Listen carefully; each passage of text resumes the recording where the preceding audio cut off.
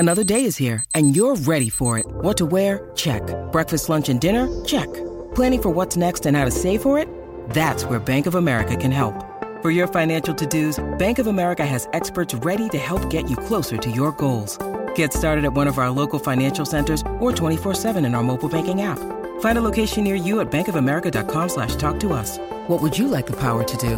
Mobile banking requires downloading the app and is only available for select devices. Message and data rates may apply. Bank of America N.A., member FDIC. So for those of you who listened to our episode on the Time Machine, first of all, well done. Second of all, if you didn't, head over to radiowolfgang.com to become a member and then gain access to the entire Science-ish back catalogue. That's right, the entire Science-ish back catalogue. The mind boggles.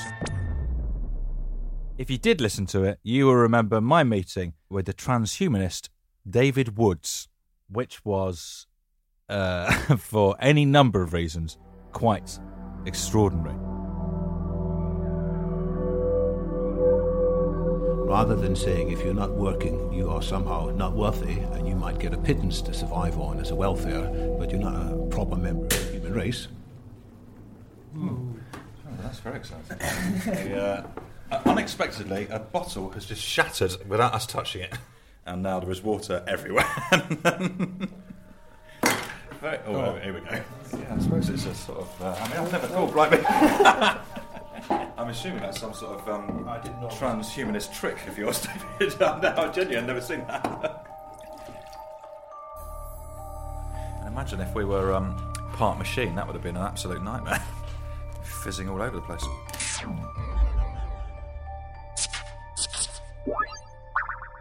Essentially, what Woodsy wanted to do was upload his entire consciousness onto a machine, and that would make him immortal. But he just wanted to do it in sort of 500-year increments. So he'd just sort of get woken up when something good was happening and take it all in for 100 years, go back to sleep again.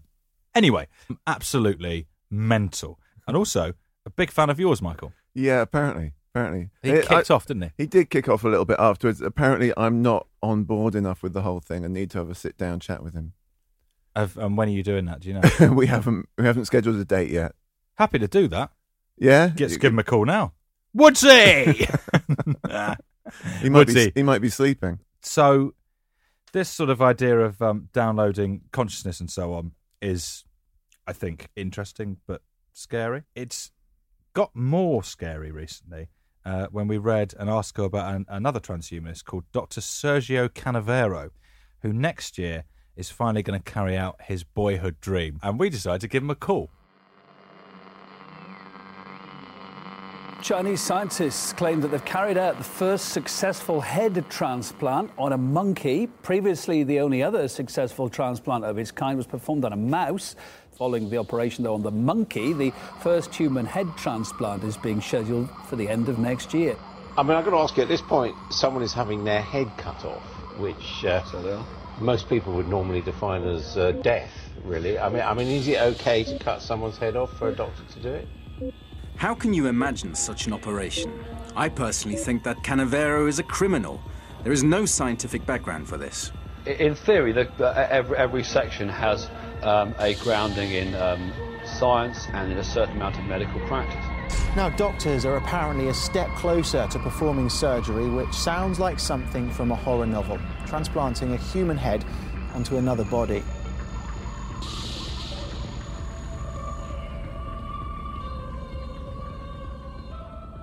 One day I just ran across this newspaper clipping about this guy just doing this amazing thing, this monkey head transplants in the United States, and that really struck me. And I said, head transplant, but it's that's a doozy. I want to be part of it. I absolutely want to be part of it. I immediately realized that several obstacles lay on our path to a successful head transplant. One of these was, of course, the ability to reconnect the severed spinal cord. But not only that. Actually, whenever you work on the spinal cord, one of the dire consequences is the possibility to trigger what is called a central pain syndrome. It took the better part of 15 years to be able to work out the genesis of this hellish condition and find a cure and then clear the path towards a head transplant. Without that, we wouldn't be here. Secondly, I just asked myself, during the surgery, several things could go haywire, and I had to find a solution for each and every one of them. That's why it took me 30 years of hard work. And then I had just to accumulate more evidence that the spinal cord could be just rejoined and so on. When in the end, it was 2013, so I was 48, and I felt pretty sure that I was standing on firm ground, that I came out and made the announcement. I told everybody that the technology was there, but actually it was only the beginning. I had also I yet to secure a team, a hospital, funds for this amazing surgery. And the story of this past 3 years is all about this. According to Dr. Canavero, the first stage will involve the patient and donor's bodies being cooled down so the brain cells don't die during the operation, and then the neck will be partially cut through, and the blood vessels will then be connected to the other body with tubes. The spinal cord is cut with a very sharp knife to minimise damage, and the donor head is then moved onto the recipient's body, and the spinal cord is fused together with a substance called polyethylene glycol, which is hoped will repair the joint.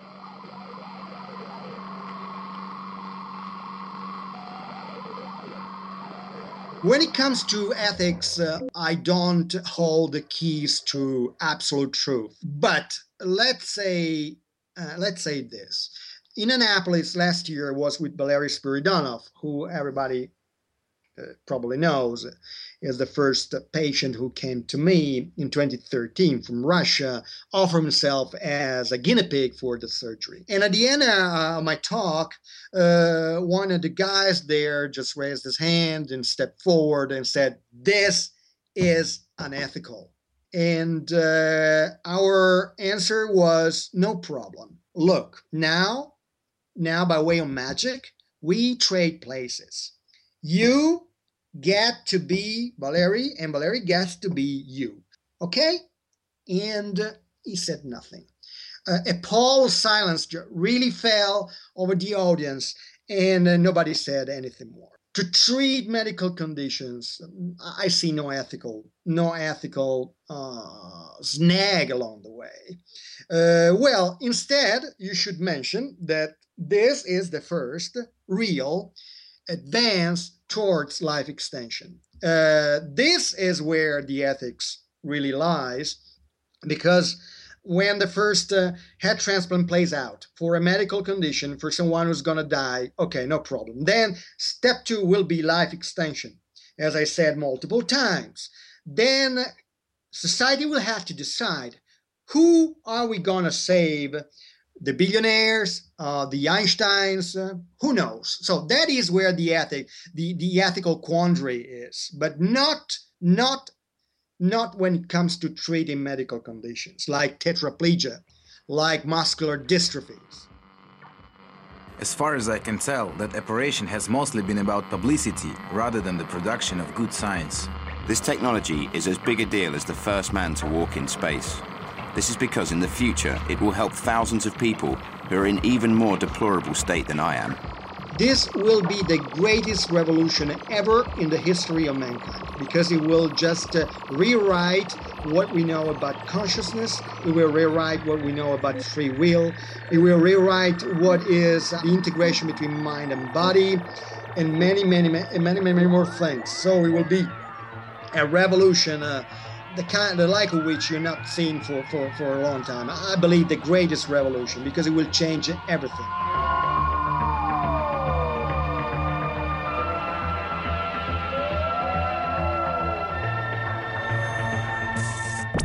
I don't know where to start with that, Michael. My mind is boggled, I have to say. Somebody's volunteered for this for a start, presumably to be the head, not the body. Yeah, no one's volunteering to be the body. That's the short straw. I just don't get it. Are we really ready to do it? Are we convinced that he can do it? Is he going to be up for murder if it doesn't work?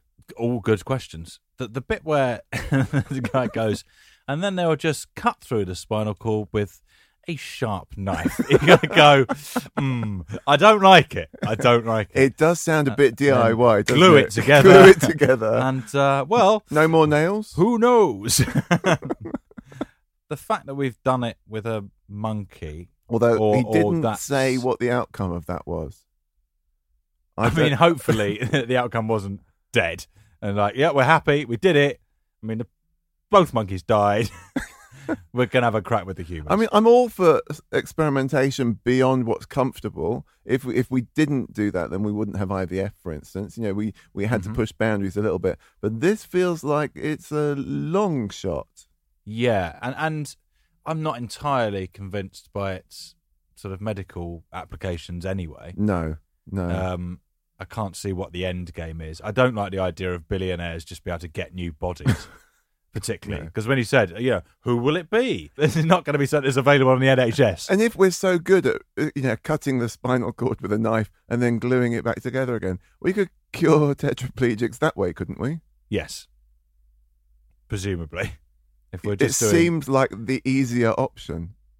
Oh, you don't think it's easy? Rather than giving someone's head off and giving them another head, someone else's body. But you're right, though, that there is. Sort of jokes aside, you need mavericks. You do need people who are going to push boundaries. Yeah. I'm just not sure we necessarily need this maverick. This one is not getting my vote.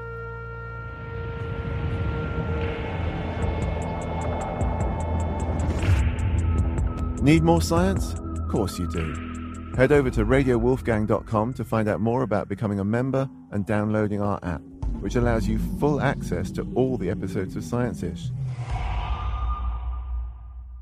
This stuff's much easier without Edwards around.